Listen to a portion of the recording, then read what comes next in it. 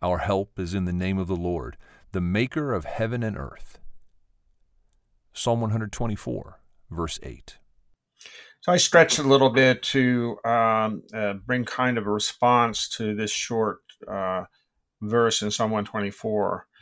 And really what I'm talking about is the help part, and how we've inoculated ourselves with this safety idea that we're not at risk somehow.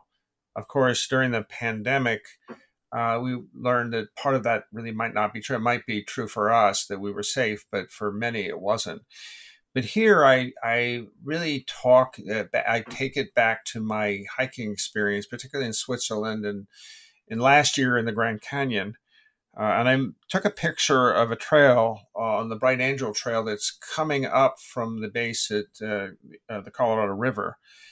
And in many places, you're hiking on a thin path with a 200 or 300 foot fall off on one of the sides. And so I write, who is afraid when walking on flat ground?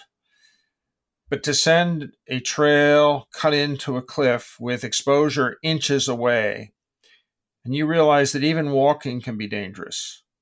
It is God's generous provision that sustains us even when we sense our feet are slipping, with danger lurking on every side. Kind of a metaphorical way of looking at how we wrap our minds around our lives. But if you've ever been on one of these places,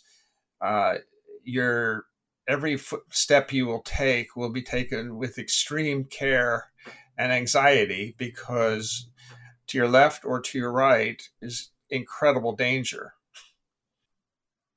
Well, you captured what I often refer to as the illusion of control, or the illusion of safety, that we have this general idea in the West that if we do everything right and we have all the precautions, we can somehow protect ourselves. And we've done our best to take all risk, the imminency of sickness and death away from us. And the time we've come through has been a great reminder. And rather than driving us to fear of the potential of a returning pandemic, I guess my prayer is that it would drive us to God, and that we would find our help comes in the name of the Lord, the maker of heaven and earth. Amen.